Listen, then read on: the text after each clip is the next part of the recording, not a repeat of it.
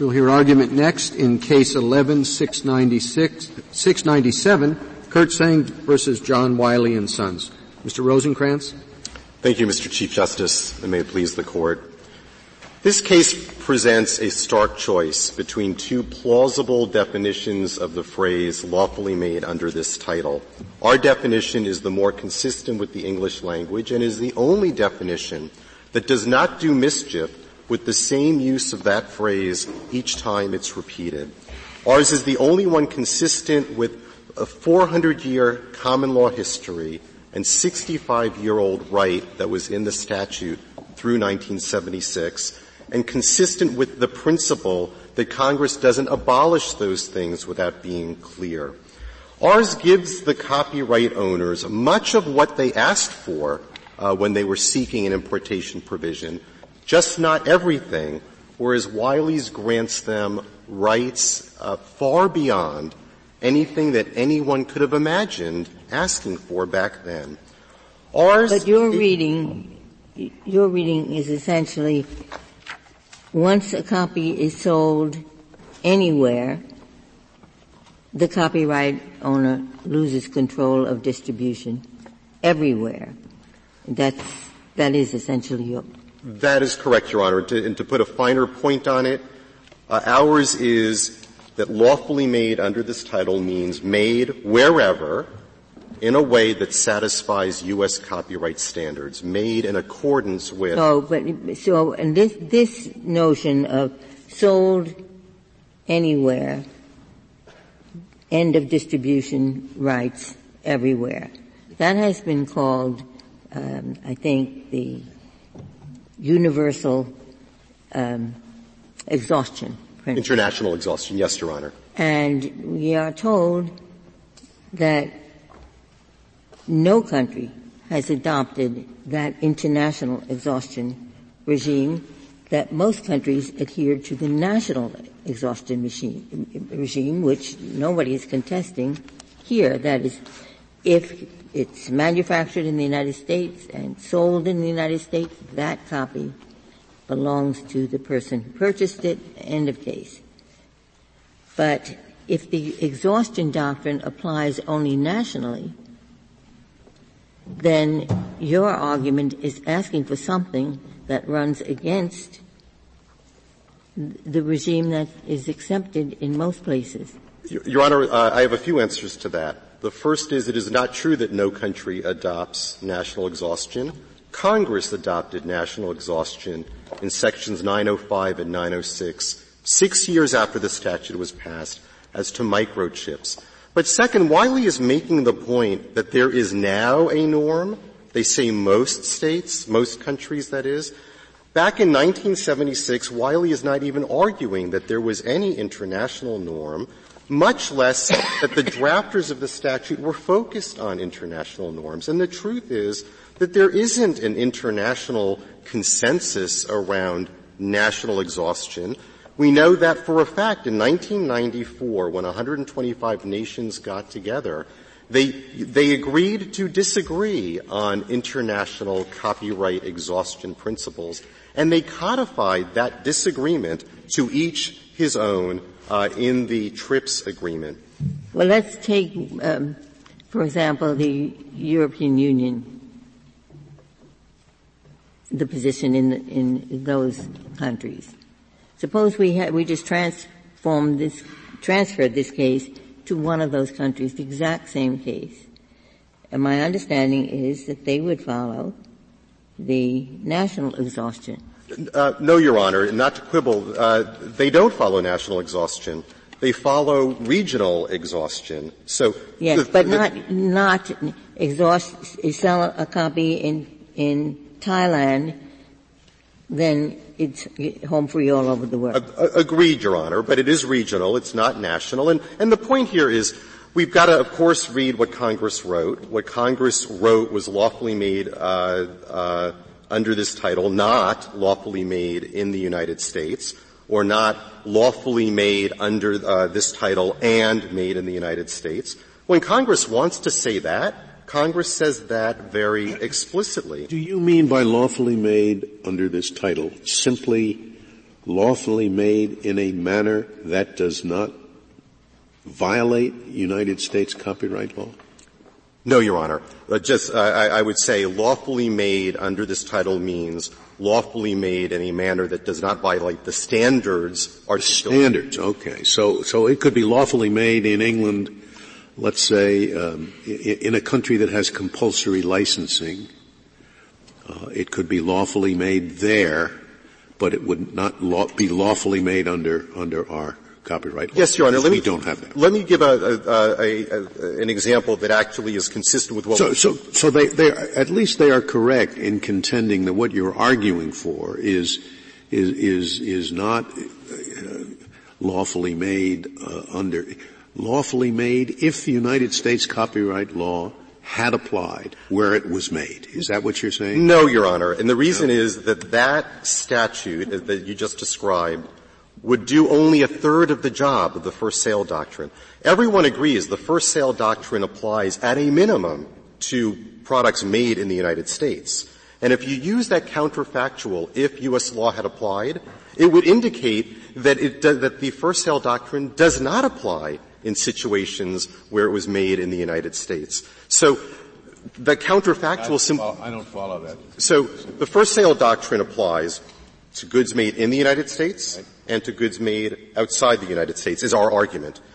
If it applies in the United States, if we're talking about goods made in the United States, the counterfactual, if this title had applied, would not work because this title does apply to the goods made in the United States. And that's the core of the first sale doctrine. So Mr. Rosenkranz, is your theory of this statute essentially that this language means non-piratical copies as that's defined by U.S. copyright law?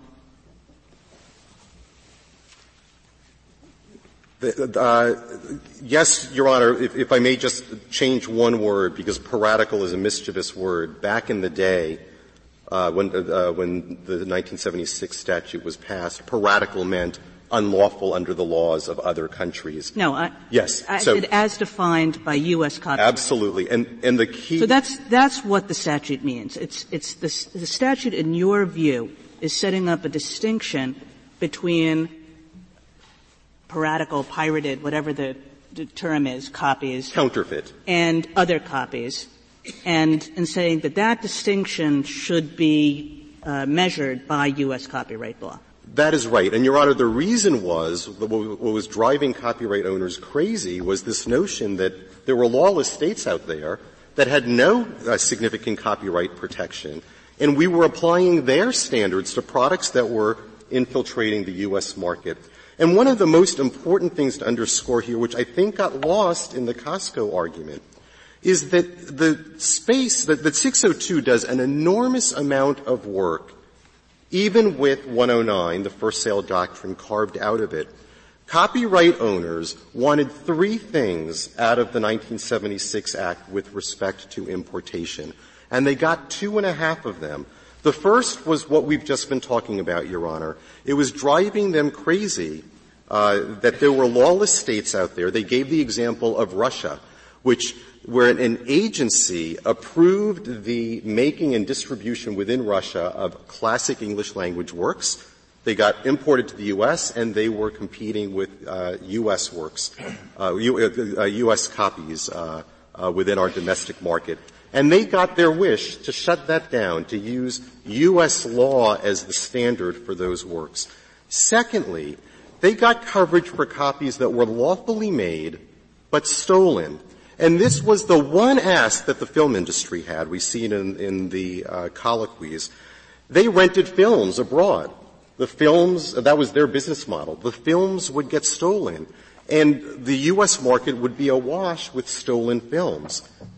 And so they wanted to shut down with the importation provision those stolen goods coming into the U.S. market. And the third thing that they wanted is what's been dominating this debate. But it's only the third thing, and that was help dividing geographic markets so that they could go after the rogue distributors, yes, but also go after the downstream sales. They got half of that. They got a cause of action against the rogue distributors They did not get a cause of action that went downstream. Mr. Rosenkranz, can I ask you it is a practical question, but I think it has a theoretical impact. A manufacturer can choose to contract, or a copyright holder choose to contract with someone here to manufacture their goods. They could contract with someone abroad, anywhere in the world, directly. They can choose to license their trademark and permit a distributor abroad to manufacture under their U.S. copyright, or they can permit a licensee to register the copyright abroad and distribute. In your definition of lawfully made under this title, does lawfully made under this title apply to all of those situations, i.e., yes, I think clearly to the manufacturer who manufactures abroad, yes, clearly to the manufacturer who licensed a distributor to do it for it. But does it also apply to the copyright owner who basically gives the copyright to a foreign distributor and lets the foreign distributor register it abroad? Yes, Your Honor. The only question under our definition is, was the making lawful, which is to say, was it authorized, whether it's by transfer of licensing or by transfer of copyright or in any other way. Is it lawful as measured by U.S. standards? And That is broader than I thought. Then I'm not quite sure why you don't mean if this title applied. Because if the manufacturer who's manufacturing under the English copyright, because the distributor has an English copyright, is not manufacturing under the U.S. copyright, they're manufacturing under the English copyright. Right. And, Your Honor, the reason that the language works the way we've described is because we are not focusing on whether the making was under this title. We're focusing on whether it was lawful under this title. Would this title, when you apply it to wherever it happens to be, whether in the United States or abroad, would this title say that this is authorized? Now, let me just circle back again. The reason, if this title had been applicable, doesn't work is because there are enormous numbers of situations, probably 3/4 of them that the first sale doctrine applies to, where this title does apply.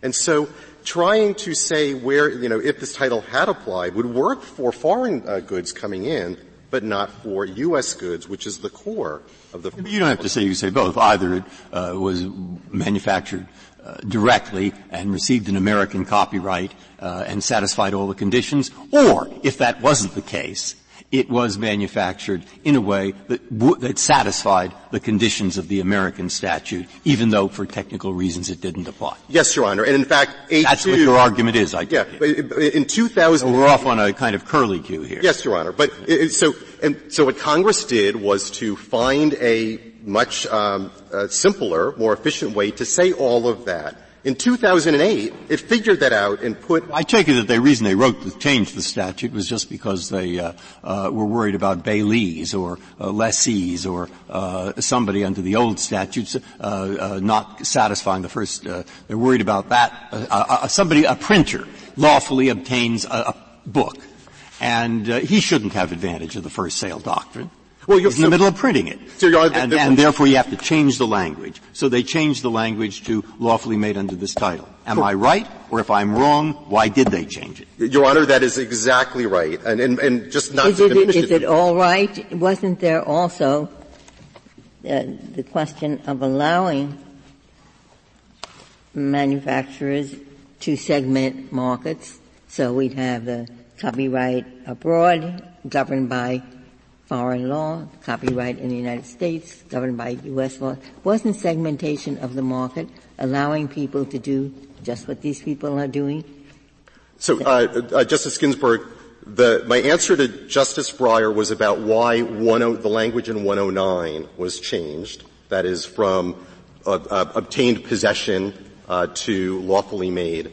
And that, what Justice Breyer pointed out, was exactly why. Because, and not to minimize Baileys was the movie industry problem. Baileys was stealing things from the manufacturer's loading docks or from shippers. But yes, Your Honor, there was also a segment of the publishing industry that wanted that third thing. I couldn't find a word. I could not find a word of that in the legislative history.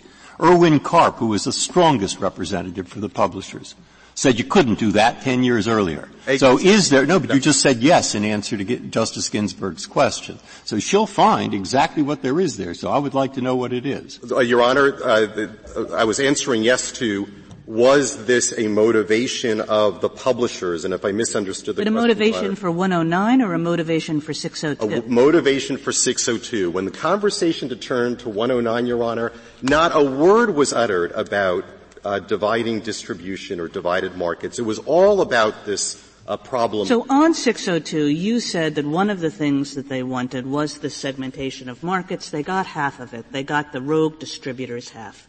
And I guess Mr. Olson makes the point, and it seems a good one. It's like, that's a crazy half to have gotten. That's the kind that they don't need because they have a contractual remedy against the distributors. And then they don't get people like, frankly, your client who are rogue something else's, with no contractual privity. And what sense does that make? Well, it makes perfect sense, Your Honor.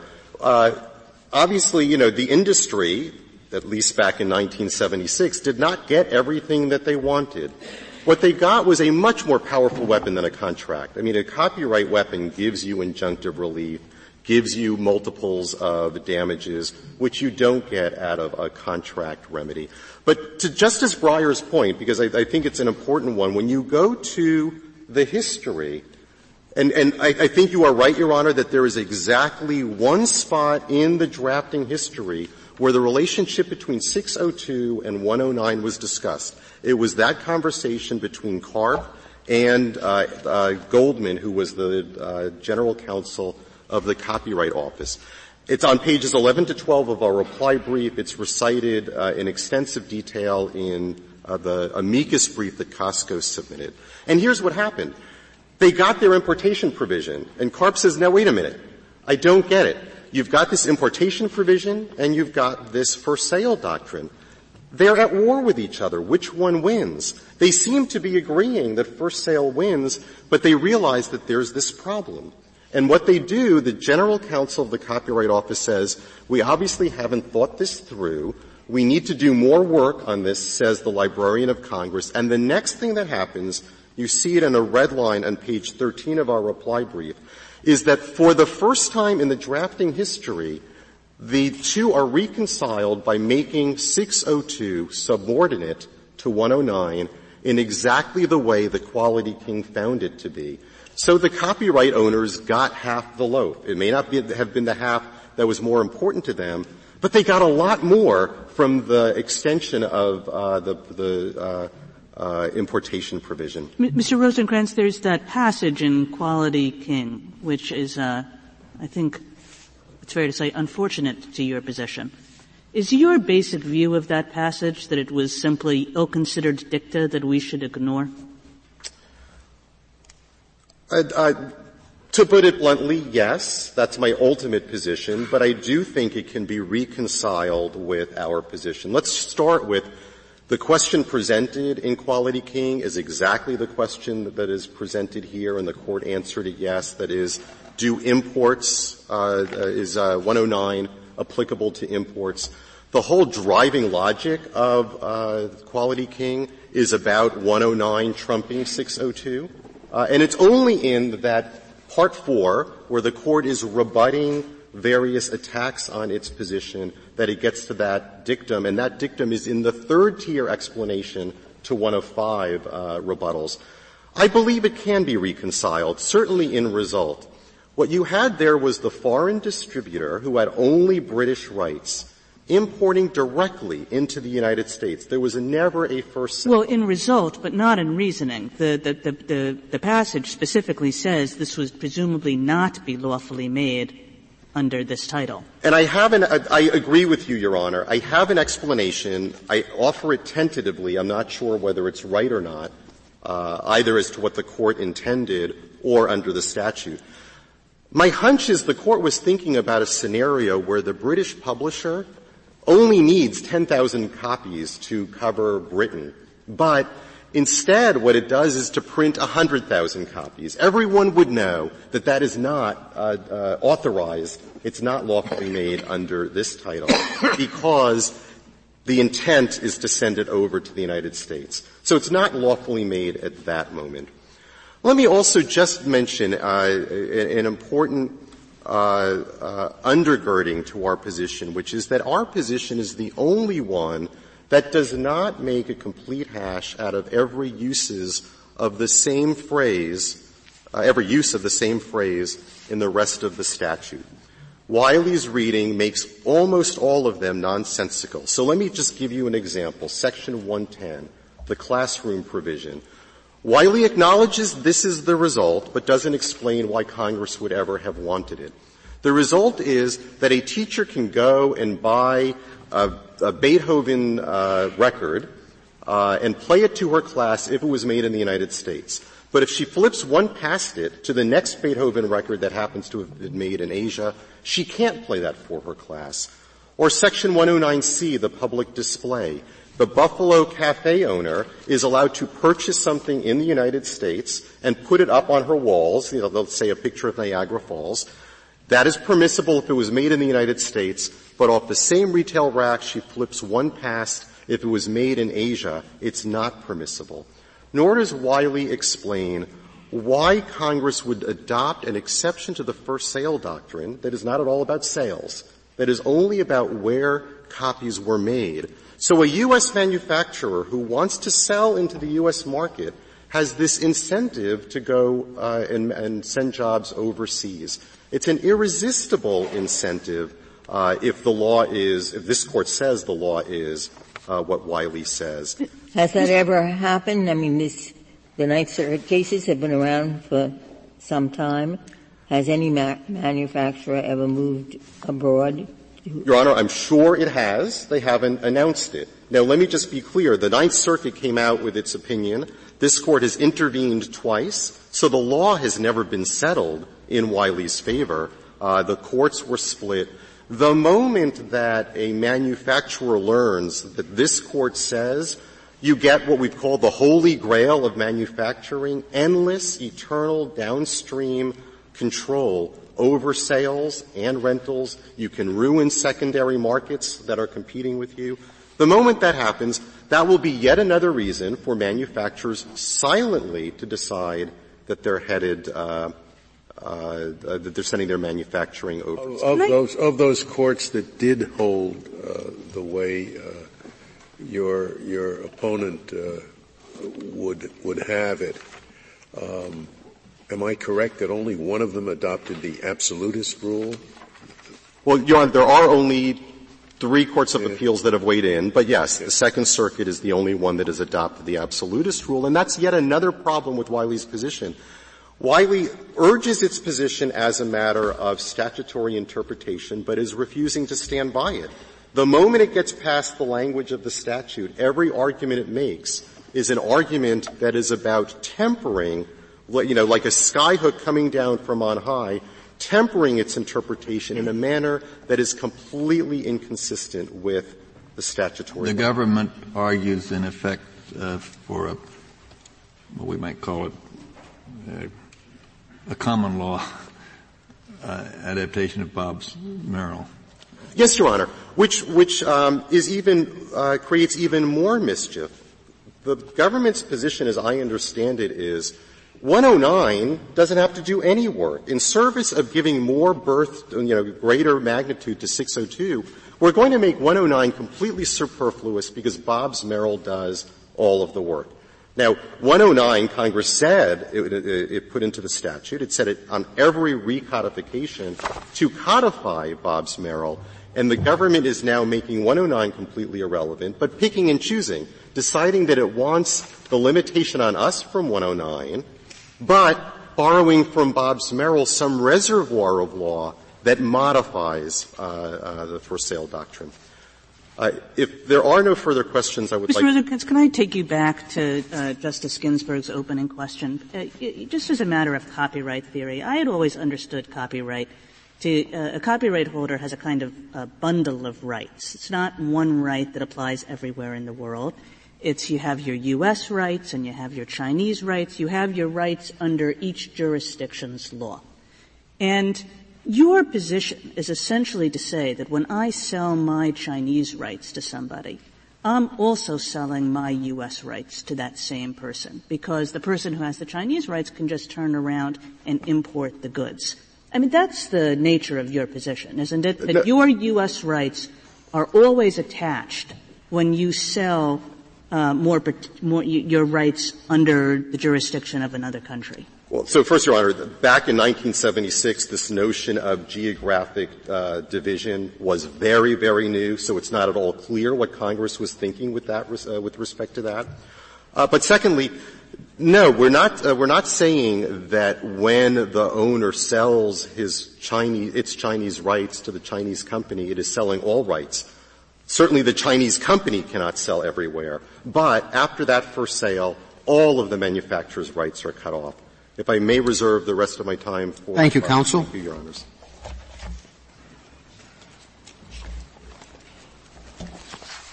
Mr. Olson.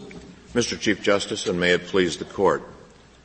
Petitioner's commercial enterprise is precisely what Section 602A1 was enacted to address, an international gray market in copyrighted works. This Court unanimously recognized in the Quality King case that 602A1 encompasses copies of books that were lawfully made not under the United States Copyright Act, but under the law of some other country. 602A is broader than 109A because it encompasses copies not subject to the first sale doctrine, for example, copies made under the law of another country. These are the words of every member of this Court in the Quality King case. Now, referring to it as dicta misstates what was going on in the Quality King case. The argument was that if you interpret 602A and 109A as allowing a defense, a first sale defense, you'll emasculate Section 602A. And so the Court was explaining on page 147 and 148, I believe, why there were three reasons why 602A would have viability.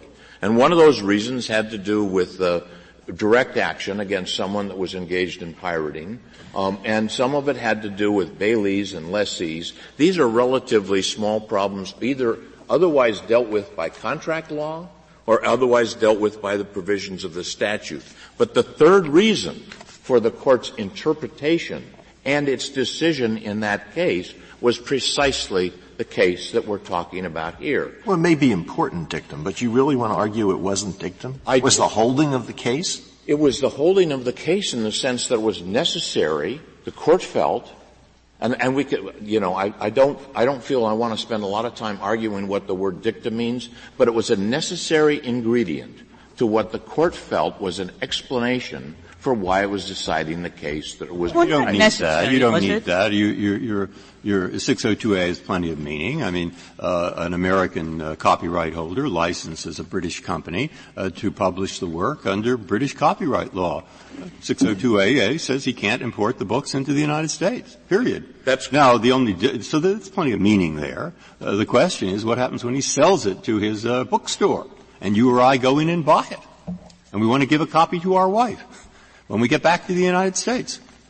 The question is, is that unlawful? Well, if we were reading the provisions of the statute, is that copy? Now, there are exceptions for the books that are brought. No exception. I take it once I bring back 5 copies and I give one to my son. There are fair use exceptions, and there's other fair use. Is it fair use? And there are exceptions for the one that you bring back for your wife. I'm sorry. Is your reading now that when the library imports in a book or a film or whatever it's importing in, it goes to the customs agent and it says to the customs agent, I don't have the express authorization of the copyright owner, But I'm a library, so I can import this book in. It says I'm a person who's bought the book in England, and I'm bringing it to my wife. What provision gives me the right? The provisions in the statute that deal with the libraries talk about importing books so for deal lending. With the wife. How does the wife purposes. get her book?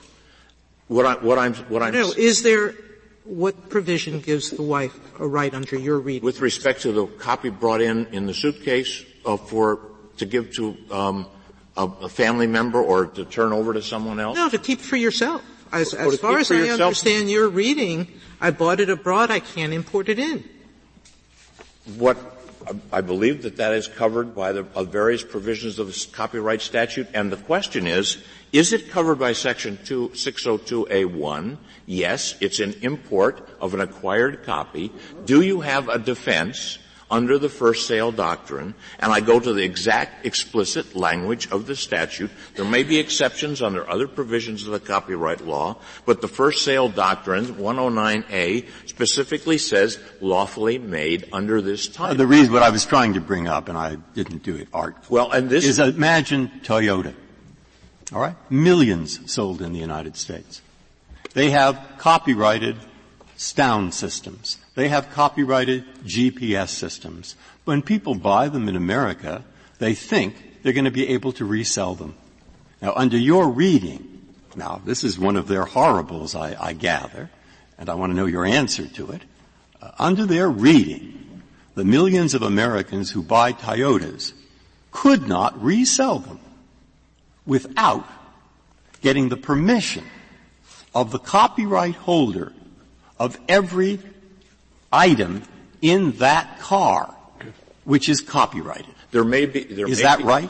There may be just... Please, am I right or am I wrong? Am I off base or am I wrong? Am I right? There are other defenses, but that is not this case. This case is not...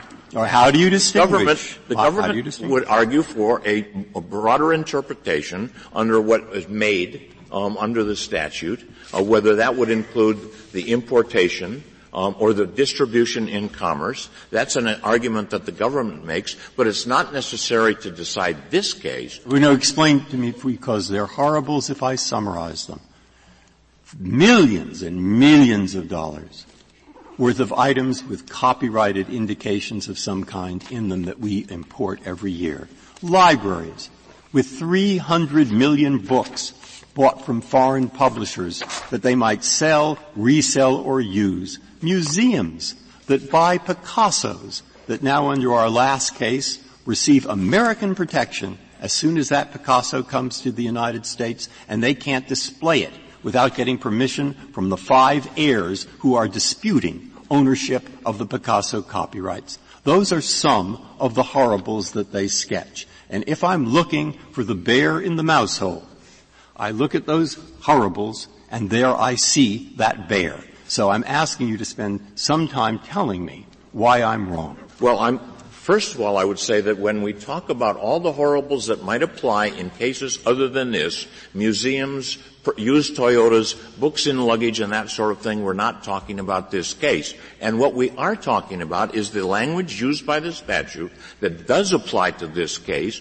But we need to know about that, the hypotheticals, in order to decide this case. You're aware of the fact that if we write out an opinion with the rule that you propose, that we should, as a matter of common sense, ask about the consequences of that rule, and that's what we're asking. And exactly, Justice Kennedy, and that's what you were doing in the Quality King when we were discussing with Justice Alito whether this is dicta or not. The court was specifically saying what it would apply to, and what the court was talking about in that case was books made not pursuant to this title, but pursuant to some other country's copyright law.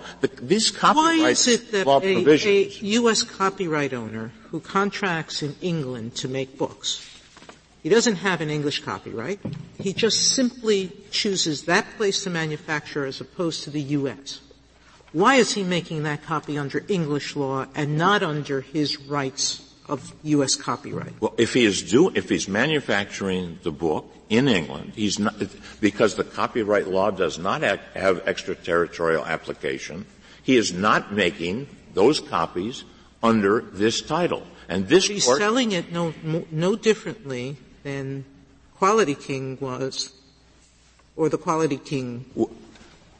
But the problem is that the statutes may not be perfect with respect to this, and there may be horribles that occur under one set of interpretations of the statute, and the other interpretation of the statute is to interpret it as the Mr. petitioner. Olson, we know from the CARP exchange that the response was, this is something we have to study with care. In 1976. The parade of horribles is now causing the Solicitor General and at least one, if not two, courts of appeals to write exceptions into the language to take care of what they perceive as horribles. Isn't it incumbent upon us to give the statute what is plainly a more rational, plain meaning than to try to give it a meaning and then fix it because we understand that the meaning doesn't make sense? There is a body of the government of the United States that is entitled and capable of fixing this. These parade of horribles have been people that have been arguing about these for years. For 30 years, the statute has been interpreted the way that we are suggesting that it should be under this title, which this Court earlier this year in another case in the Novo Nordisk case specifically said under this title means pursuant to the provisions of this title. This Court said that before in the Ardestani case. The under this title occurs not only in Section 109A, but under this title occurs in 602A itself, and then under this section appears twice in Section 602A. Mr. Rosenkranz told us that under this title means different things in other sections, and he gave a number of examples. Yes, and in each case, first of all, if the interpretation that my opponent is arguing for was the law, those are the words that are in 602B and 602A2. So Congress could have used those words that our opponents are arguing for, and did use those words, one of which was written on the same time, passed in the same time, in 1976 at 602A1. Well, Mr. Rosen, can I just take with respect to those other, please. With respect to those other provisions, Justice Ginsburg, the government specifically goes over each one of those, but each one of those, if you interpret the statute as under this title, as pursuant to this title, each one of those provisions makes sense in the context in which that term is used there. And there is only one real way to interpret under this title in the provisions in 109A in conjunction with 602A1, and that is the way the Court decided it in the Quality King case, specifically looking at this question. Now, the facts were slightly different in the sense that was a round trip. This isn't a round trip. Can I take you back to the words here, lawfully made under this title, which you say clearly means what you say it means. So I find this language a little bit perplexing, and I can kind of see it both ways. So what you say is made under this title. That must mean made in the United States. And lawfully just is this little word that modifies that basic phrase, made under this title, which means made in the United States. But what Mr. Rosenkranz essentially says, he doesn't say it in these words, but he says the focus of this provision is on lawfully made. That's what the focus is on. It's on lawfully made as opposed to unlawfully made. Now, when we just say lawfully made, we need something to measure. Well, how do we know whether it's lawfully made? Well, you look to the rules in the copyright law. So if you focus more on the lawfully word, lawfully made, and then under this title doesn't mean made in the United States, it means lawfully made under the rules of this title. Lawfully made under this title is lawfully made under the copyright laws of the United States. It can't say lawfully made in the United States because then something might... Well, lawfully made under the rules of the United States, regardless where the thing was manufactured, is what I'm saying. That's the way... It just seems to me as though you're saying made must be manufactured, but lawfully made is a lawfully made copy.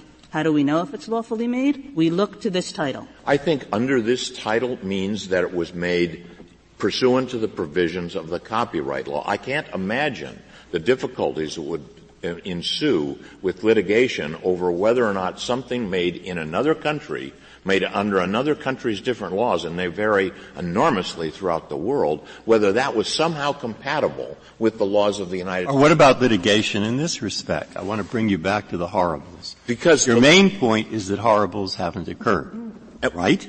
Sometimes horribles don't occur because no one can believe it. Now, for example, I believe there's going to be a storm, but it hasn't started yet. So I would like to know,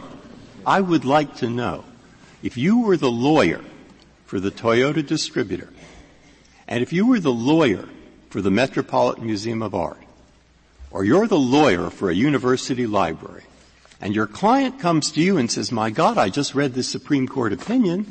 It says that we can't start selling these old books or lending them or putting them in our word processor or reselling the Toyota displaying the Picasso without the permission of the copyright holder, who may or may not be Toyota itself. What, as their lawyer, do you tell them? Do you tell them, hey, no problem? Or do you tell them you might become a law violator?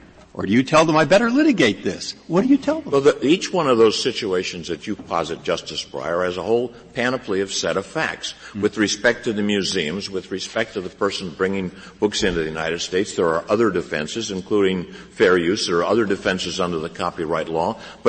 And one of the things is that to a certain extent, if you're going to use the product created by someone else in a way that's contemplated by the copyright laws, maybe it's required that you actually comply with the copyright laws by going to the owner of the copyright and saying, look, here's what I propose to do. Can I have a license to do this? It's a nonprofit. It's a museum. You said there are other defenses, including fair use. In the catalog that Justice Breyer recited, are all those fair uses? No, and some of but well, which ones are? I mean, it seems unlikely to me that if your position is right, that a court would say it's a fair use to resell the Toyota, it's a fair use to display the Picasso.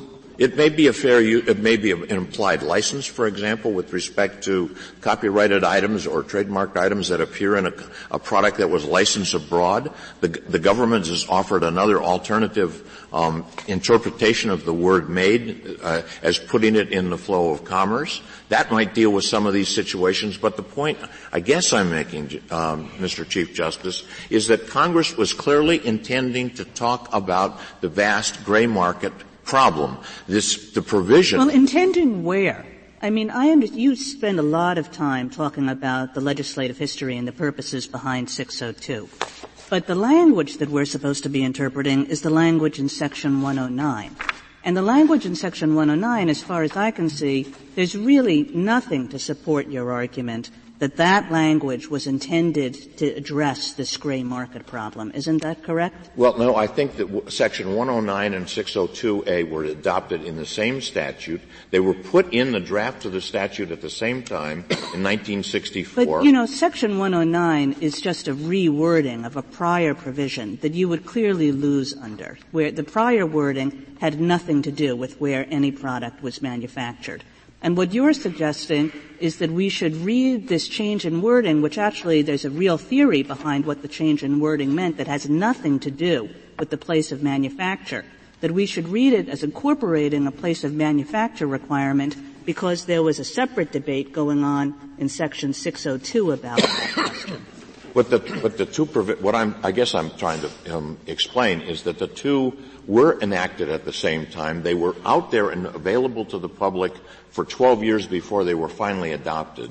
These parade of horribles could have been addressed by Congress in a different way at the time, and the interpretation, 109 is a defense, is offered as a defense to Section 602A1. So what does it mean? What is the defense that's provided? And you then have to interpret lawfully made under this title, what does that mean? And you have done that in the Quality King case. You explained in the Quality King unanimously that it makes a difference because you're exhausting. Congress intended to allow segmentation of the market.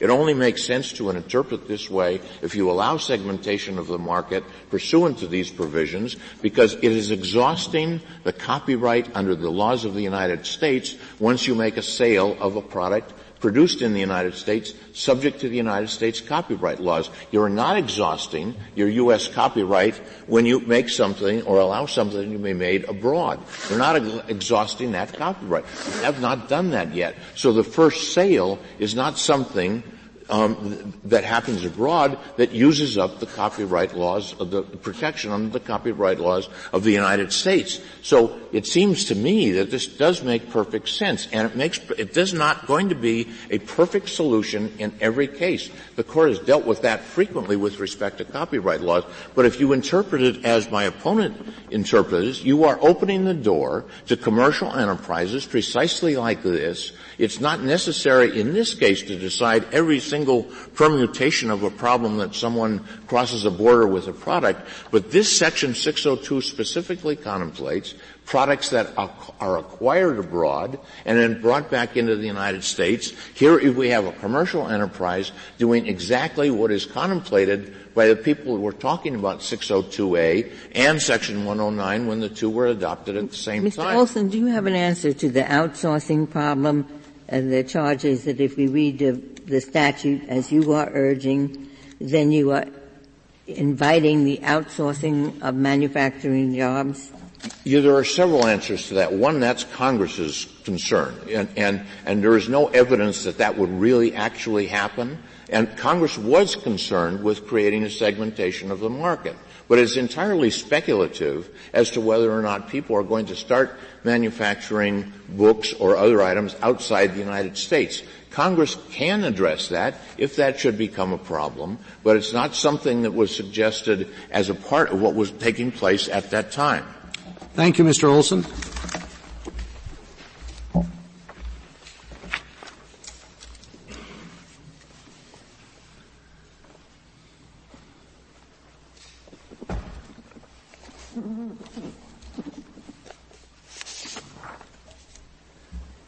Mr. Stewart.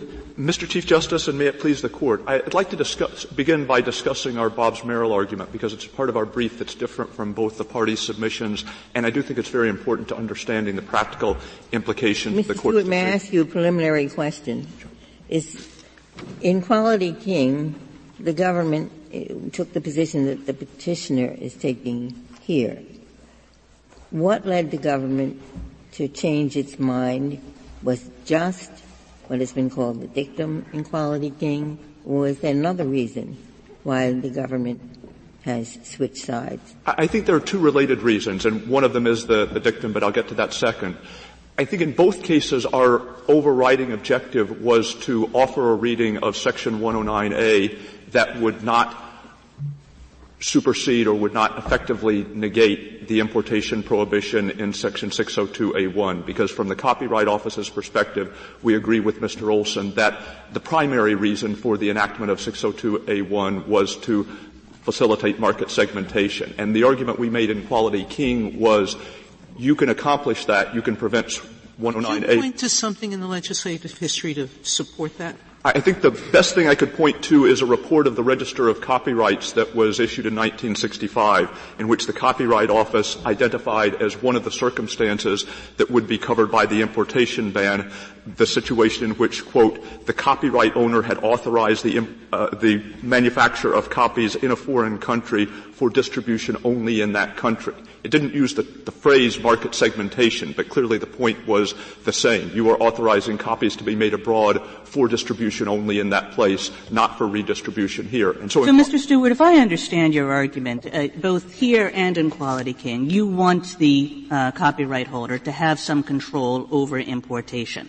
But at the same time, you don't want the copyright holder to have control over all downstream sales. That's what your Bobbs-Merrill argument is designed to do. It's designed to prevent that. That's correct. Coming back to Justice Ginsburg's question, do you think that truly the way to do those two things, to give the copyright holder control over importation but not over downstream sales, that our problem really is, do you think in your heart of hearts, that we got it wrong in Quality King? Well, we lost that case 9-0, and so I'm not arguing too vociferously that the Court should change its opinion. But yes, we think that we still would adhere to our view that Section 109A should not be read as a limitation on Section 602A1. If the Court had gone that path, it could read lawfully made under this title to encompass both foreign-made and domestic-made copies without doing damage to the copyright holder's ability to segment markets. On the other hand, you get what you wanted anyway.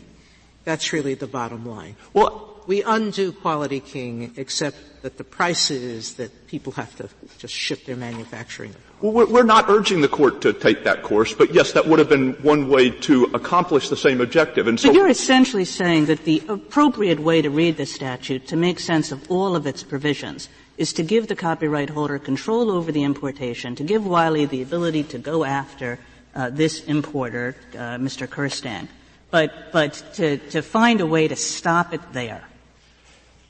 I think that's correct, but I think our Bobbs-Merrill argument does provide a very principled way to stop it there without going back on what the court said in Quality King. That is, Bobbs-Merrill was a 1908 case in which the publisher sold books to retailers on the proviso that they not be sold at retail for less than a specified amount. One of the retailers violated that resale restriction and was sued for copyright infringement. And this court in Bobbs-Merrill parsed the statutory language which at that time gave the copyright owner the exclusive right to vend copies of the work. You're saying Bobbs-Merrill means something beyond Section 109. But when the 1909 Copyright Act said that it was codifying the holding in Bobbs-Merrill, and the 1976 statute, which is now before us, said it wasn't changing the meaning of the earlier law. So I don't know how Bobbs-Merrill isn't a constitutional decision. It's a question of statutory interpretation. So how does some sliver of Bobbs-Merrill still survive all of this? Maybe I can put it this way. If I buy a piratical copy of a book, one that was illegally made without the consent of the copyright owner, and all I do is read it and put it on my shelf, I can't rely on 109A because the copy was not lawfully made under this title. But I still couldn't be held liable for copyright infringement because there is no exclusive right to read the book or to own it. I wouldn't have been infringing any of the copyright owner's rights. And so in order to have a valid claim for copyright infringement, the copyright owner would have to show both that 109A was inapplicable and that what the defendant was doing was a violation, an infringement of one of the exclusive rights. And Mr. Rosenkranz seems to postulate a situation in which a KG manufacturer would locate its facilities overseas, make the copies there, import them into the United States, sell them in this country, subject to conditions on resale. And if the goods were resold in violation of those restrictions, the copyright owner would sue for infringement. And I think the first argument the defendant would make is that is exactly the conduct that the court in Bobbs-Merrill said did not infringe the exclusive right to vend. Now, namely the resale in violation of restrictions on resale. How can you say it's now an infringement of the exclusive right to distribute? And it would be a particularly difficult argument for the copyright owner to make because what the House report said in 1909, it didn't say exactly that it was codifying the holding of Bobbs-Merrill. It said that it was amending the statute in other respects, and it wanted to make clear that there was no intent to enlarge the exclusive right to vend. And so the plaintiff in Mr. Rosenkranz's hypothetical would in effect be arguing that by codifying Section 109A, Congress had implicitly expanded the scope of the exclusive right to vend or distribute, even though it said it was doing various opposite. That's an awfully difficult maze for somebody to get through. You have to start with the difficulty of the language here, and then you have to proceed and put the Quality King gloss over it. And when you finally get to that point, you say, well, now you've got to read Bobbs-Merrill and figure out how the common law governs all that. But I think that would be true under anybody's reading. That is, once a court in a case determined for whatever reason that Section 109A was inapplicable, it didn't provide a safe harbor, the next step could never be simply to proceed to judgment and say that there was infringement. The next step would always have to be to look at what the defendant had done. Well, it's not that complicated under the petitioner's approach. It says once you've had a first sale, that's it. The other point I would make about the petitioner's approach is that it really has no grounding in the statutory text. That is, the petitioner is arguing that if the publisher in Thailand, if the manufacturer of the books had shipped them directly into this country, that person could have been sued for infringement for the importation. And well, look, the where it has grounding is Cook upon Littleton, 1628. where it says that if a man be possessed of a chattel and give or sell his whole interest upon a condition, that condition is no good. And Cook says, and that's how it should be. And now that's picked up in Bobbs-Merrill. It's picked up in Dr. Miles. It's been the law. Now, if in fact there are two ways of interpreting a statute, and one is consistent with that basic principle of commercial law, and the other produces some of the complexities that you have just mentioned, isn't it better to go with the common law and simply reaffirm a principle that's been in the commercial law almost forever? I give two answers to that. And the first is that Cook was saying that in most circumstances at least, a sale is sufficient in order to divest the owner of his prior right to control distribution, but it doesn't say that a sale is necessary. And my point is that when Mr. Rosenkranz says the hypothetical foreign publisher who makes copies with authorization but ships it them into the United States without could be held liable for infringement, there's nothing in Section 109A that would allow a court to draw that distinction. That is, although 109A is sometimes referred to as a codification of the first sale doctrine, it doesn't require an antecedent first sale. And so as long as the foreign publisher was the owner of the books at the time they were manufactured, if those books were lawfully made under this title, under petitioner's reading, they could be imported and distributed. We know also that this was not an oversight, that Congress didn't intend the provision to be subject to a sort of implicit first authorized sale requirement, because the language was intended to cover copies that were made pursuant to a compulsory license. Which of the following is worse? All of the horribles that the petitioner outlines, to the extent they are realistic, or the frustration of market segmentation to the extent that would occur if the petitioner's position were accepted? Well, if they actually happened, then I think the horribles would be worse. But as I say, we feel that we have offered a reading of all the statutory provisions together that would avoid both. The other couple of things I would say as to why a first sale by itself. If that middle ground were found to be not viable, which of the two sets of consequences is worse from the government's perspective, or can you not say? I would say that the consequence that all foreign-made goods, even if imported into the United States with the authorization of the U.S. copyright owner, are subject to continuing licensing requirements, etc. I would say that would be worse than the frustration of market segmentation that would occur under petitioner's view. Thank you, counsel. Mr. Rosenkranz, you have 4 minutes. Thank you, Mr. Chief Justice.